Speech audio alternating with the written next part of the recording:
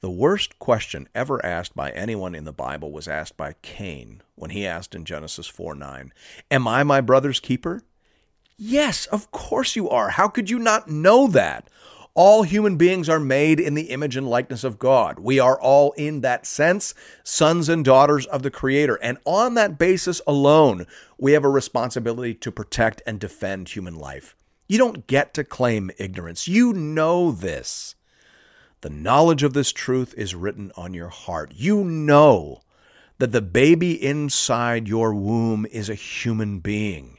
That's why when you intend to keep it, you give her a name. She's not a fetus. She's not a clump of cells. At 6 weeks, when you go home with your ultrasound picture, you put it up on your fridge. You show it to all your friends. You begin to pray for that little girl every night because she is a precious human being. You know that. We all know that, even though tens of millions of people in this culture pretend that they don't know that.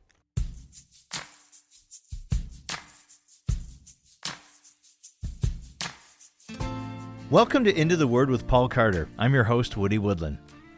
God holds people responsible for rescuing those who are in mortal danger. There is no such thing as an innocent bystander. Wise people need to know that, according to the book of Proverbs, because all people will be held accountable for that on the day of judgment.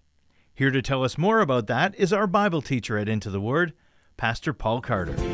Your word is a lamp unto my feet. If you have your Bible with you, I'd love for you to open it now to Proverbs chapter 24. We're in the latter half of the third collection, which began in chapter 22, verse 17, and which carries on until verse 22 of chapter 24. This collection is generally given some version of the title, 30 Sayings of the Wise.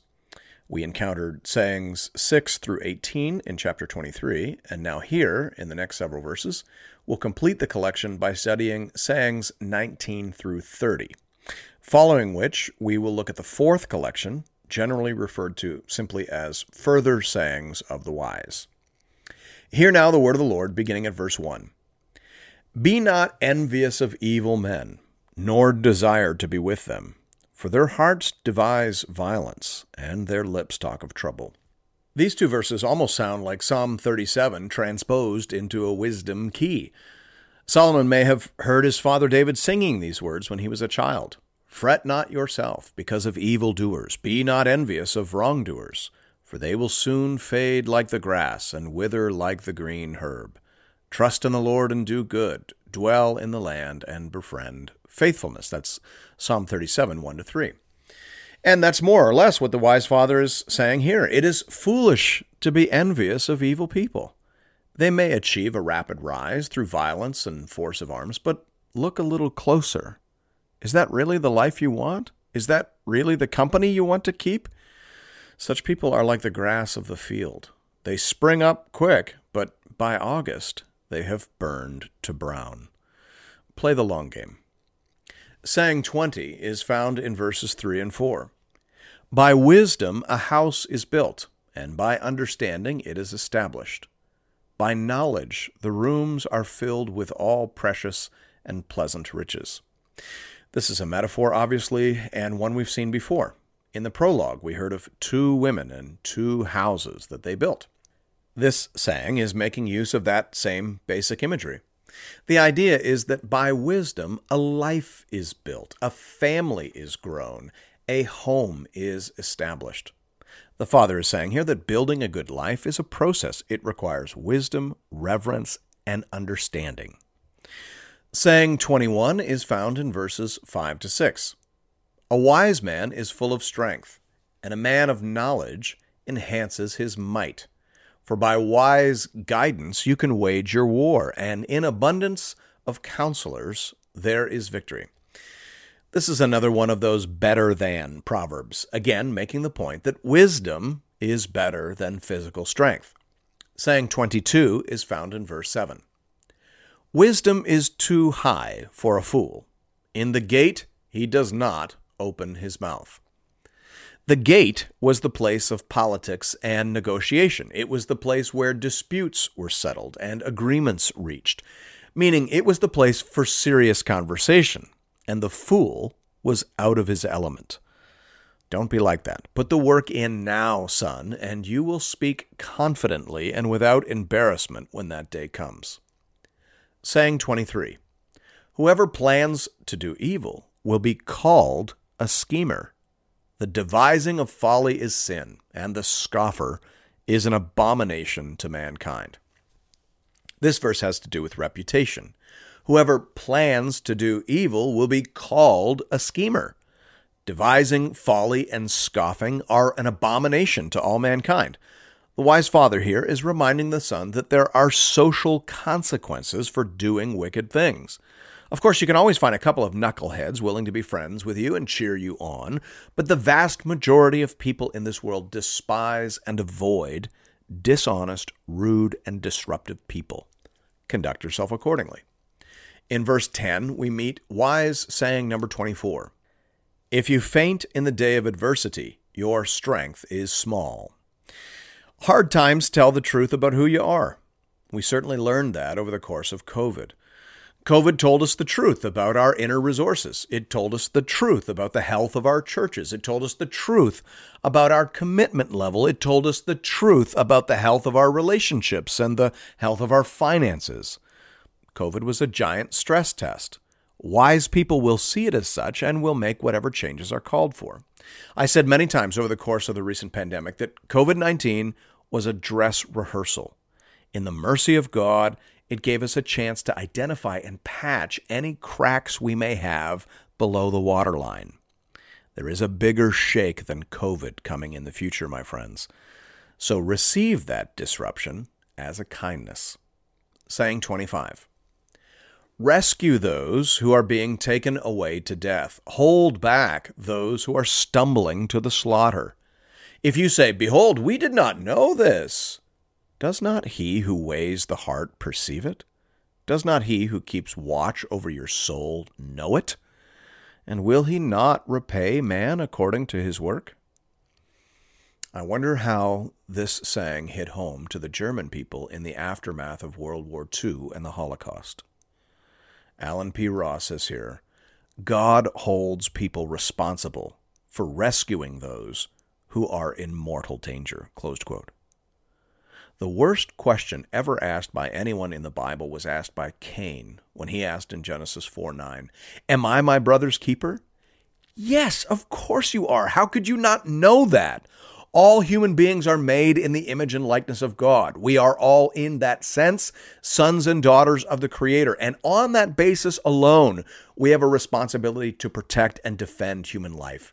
You don't get to claim ignorance. You know this. The knowledge of this truth is written on your heart. You know that the baby inside your womb is a human being. That's why when you intend to keep it, you give her a name. She's not a fetus. She's not a clump of cells. At 6 weeks, when you go home with your ultrasound picture, you put it up on your fridge. You show it to all your friends. You begin to pray for that little girl every night because she is a precious human being. You know that. We all know that. Even though tens of millions of people in this culture pretend that they don't know that. And they'll have to answer for their complicity in the murder of over 1 million children every year in North America. Just like the German population will have to answer for the murder of 6 million Jewish people in the 1930s and 40s. This proverb is reminding us that we are not only responsible for the evil we do, we are also responsible for the evil we permit others around us to do. Passivity in the face of evil is a sin. At the very least, you need to vote. You need to speak. You need to tell the truth on behalf of those who can't be heard. Because at the end of this life, you will have to give an account for how you resisted evil and for what you did or didn't do to preserve the lives of the innocent. Saying 26. My son, eat honey, for it is good, and the drippings of the honeycomb are sweet to your taste. Know that wisdom is such to your soul. If you find it, there will be a future, and your hope will not be cut off. Here, wisdom is being compared to honey. The analogy was, I'm sure, much more immediately comprehensible in the ancient world than it is today. Honey then was one of the few sources of sweetness. It was also known to possess several important health benefits. It was thus sweet and good. It was pleasant in the short run and helpful in the long run, like wisdom. Wisdom is something you'll enjoy accumulating, and you will never come to regret possessing. Thanks be to God. Saying 27. Lie not in wait as a wicked man against the dwelling of the righteous. Do no violence to his home. For the righteous falls 7 times and rises again, but the wicked stumble in times of calamity. Derek Kidner reminds us here, an unscrupulous victory is never permanent. You are fighting against God. Closed quote. The righteous are remarkably resilient, and that is because God redeems and revives them. In his book, The Everlasting Man, G.K. Chesterton wrote about the 5 deaths of the faith. He said, Christendom has had a series of revolutions, and in each one of them, Christianity has died. Christianity has died many times and risen again, for it had a God who knew the way out of the grave. Closed quote. Hallelujah. Never take sides against the righteous, because even if you win, you will lose.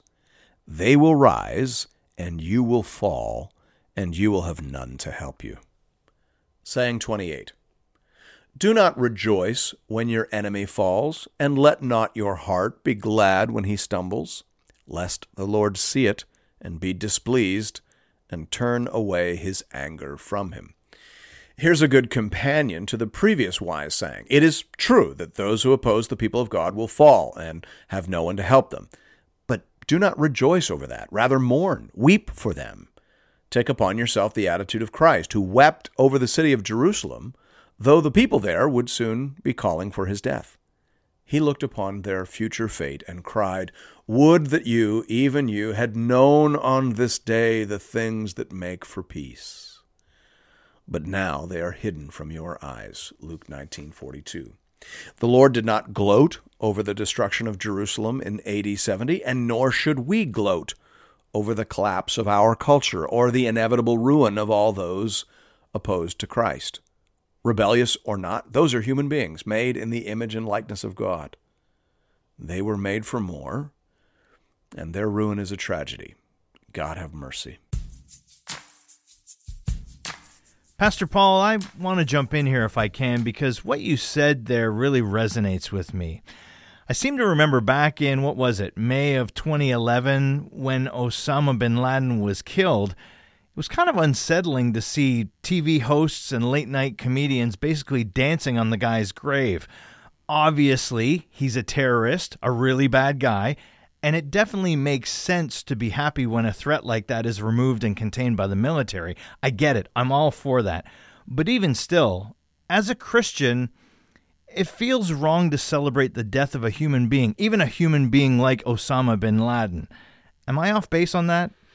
No, I don't think you are off base. Listen, I think we forget sometimes what exalted creatures human beings really are. C.S. Lewis, in The Weight of Glory, said something along the lines that it's a good thing that we can't see who we will be in the eternal kingdom, because if we could, we would be tempted to worship ourselves. Human beings are creatures of enormous dignity and worth. We were created in the image and likeness of God. The Bible doesn't say that about angels, but it does say that about us. So human beings matter. Every human being matters. Now, like you say, when the police arrest a murderer, we all feel better. We can be glad about that. And when the military takes out a dangerous terrorist, we feel good about that too, and that's not wrong. But to celebrate the death of an image bearer, to dance a jig because a human body has been dumped over the side of a ship into the ocean, that seems wrong to me. That seems unwise to me, given what we just read in this passage. Proverbs 24:17-18 says, Do not rejoice when your enemy falls, and let not your heart be glad when he stumbles, lest the Lord see it and be displeased, and turn away his anger from him. I think a wise person ought to take that seriously. Every human being, even the worst human being we can imagine, has been created in the image and likeness of God. And therefore, their death apart from God is a tragedy that we should mourn, not a victory we should celebrate. Yeah, that's definitely something to think about. All right, let's jump back into the passage now at verse 19. Fret not yourself because of evildoers, and be not envious of the wicked. For the evil man has no future. The lamp of the wicked will be put out. We are not to gloat over the eventual demise of the wicked, and neither are we to envy their initial successes. We should see them as creatures of enormous worth and dignity, and we should be praying and pursuing their salvation. Saying 30 is found in verses 21 and 22. My son, fear the Lord and the king, and do not join with those who do otherwise. For disaster will arise suddenly from them, and who knows the ruin that will come from them both. Now, I realize it's unpopular to say this in certain pockets of North American evangelicalism, but it needs to be said, and it is appropriate to say it here, so here it is. There is no warrant in the biblical text for sedition. There is warrant in the text for noncompliance. If the king or the president or the prime minister commands you to do what God forbids or forbids you to do what God commands, then you can ignore the king. You can refuse to comply. And of course, you need to be prepared to pay the price when you do that. When the apostles refused a direct command from the Jewish Senate, they understood what that decision implied. Acts 5:40-42 says, when they had called in the apostles, they beat them and charged them not to speak in the name of Jesus, and let them go. Then they left the presence of the council, rejoicing that they were counted worthy to suffer dishonor for the name. And every day, in the temple and from house to house, they did not cease teaching and preaching that the Christ is Jesus. Close quote. So when the apostles were commanded not to preach in Jesus' name, which they had been commanded by Jesus to do, they ignored that command, received their punishment, and carried on. Notice, however, what they didn't do. They didn't take up arms against the government. There are no government protests in the book of Acts. Have you ever noticed that? Despite that the Roman people practiced abortion and infanticide at a surprising scale.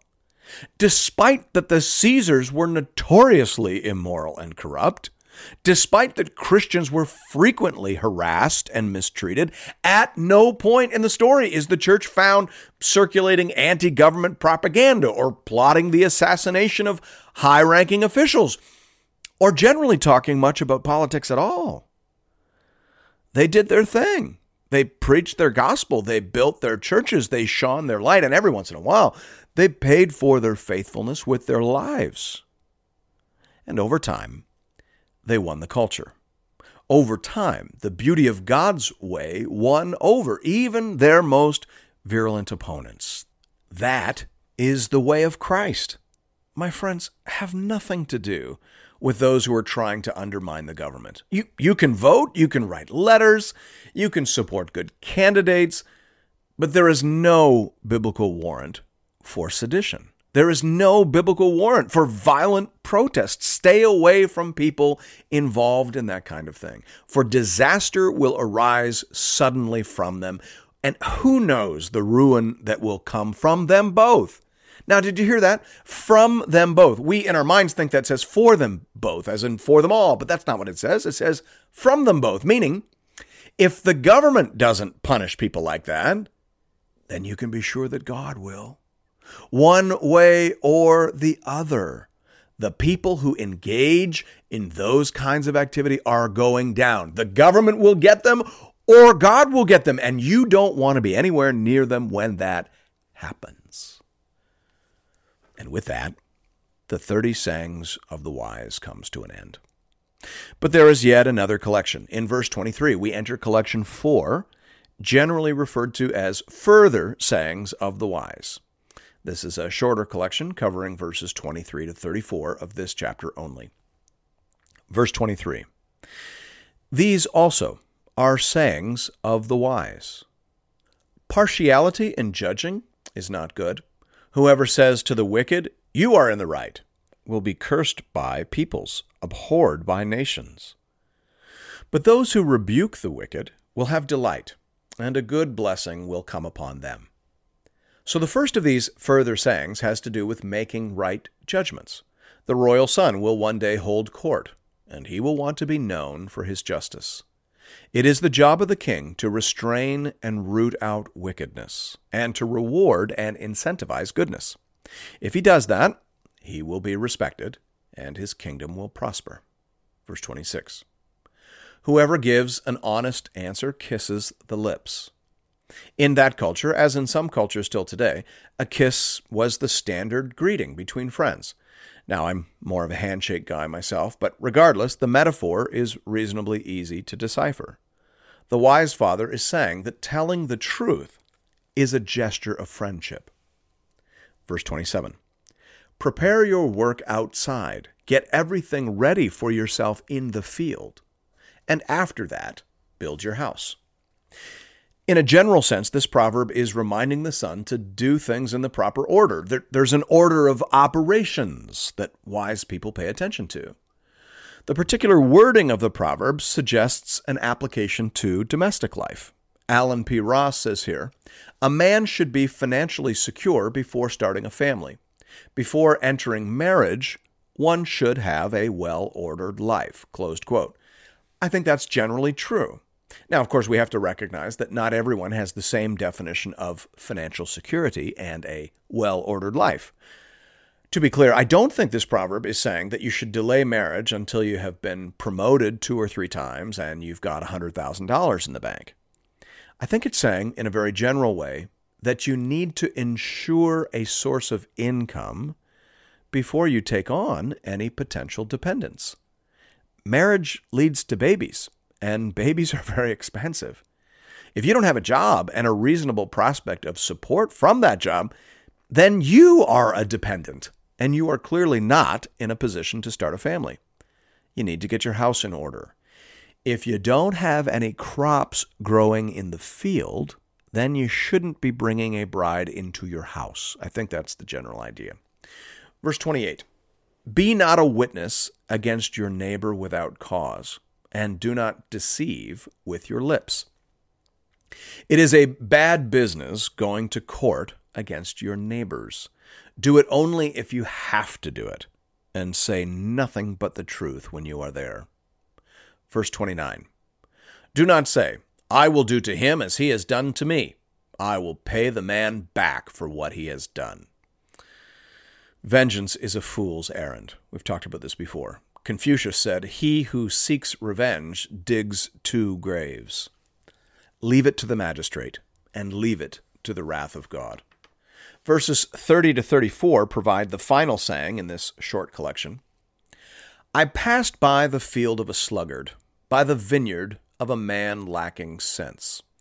And behold, it was all overgrown with thorns. The ground was covered with nettles, and its stone wall was broken down.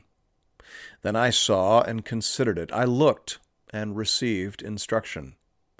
A little sleep, a little slumber, a little folding of the hands to rest, and poverty will come upon you like a robber, and want like an armed man.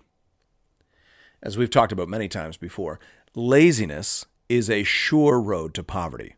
All things being equal, if you wake up early and work hard at something that matters, and you produce something of quality, and you sell it at a fair price, you should have enough for you and your family. You might get rich, you might not, but you should have enough. But if you fail to do any of these things, given the brokenness and fallenness of this world, given how hard this universe pushes back on laziness and sloth, you can pretty much guarantee a life of difficulty and deprivation. Trust me, son, the wise father is saying. Effort now. Attention to detail now. Taking care of the little things now. Working yourself to the bone now is way better than poverty, hunger, and vulnerability later. There are no easy roads out there, son. but some roads lead to security and well-being. So, choose well, choose wisely, and find life. That's good counsel, then and now. Thanks be to God. That's an interesting verse to me.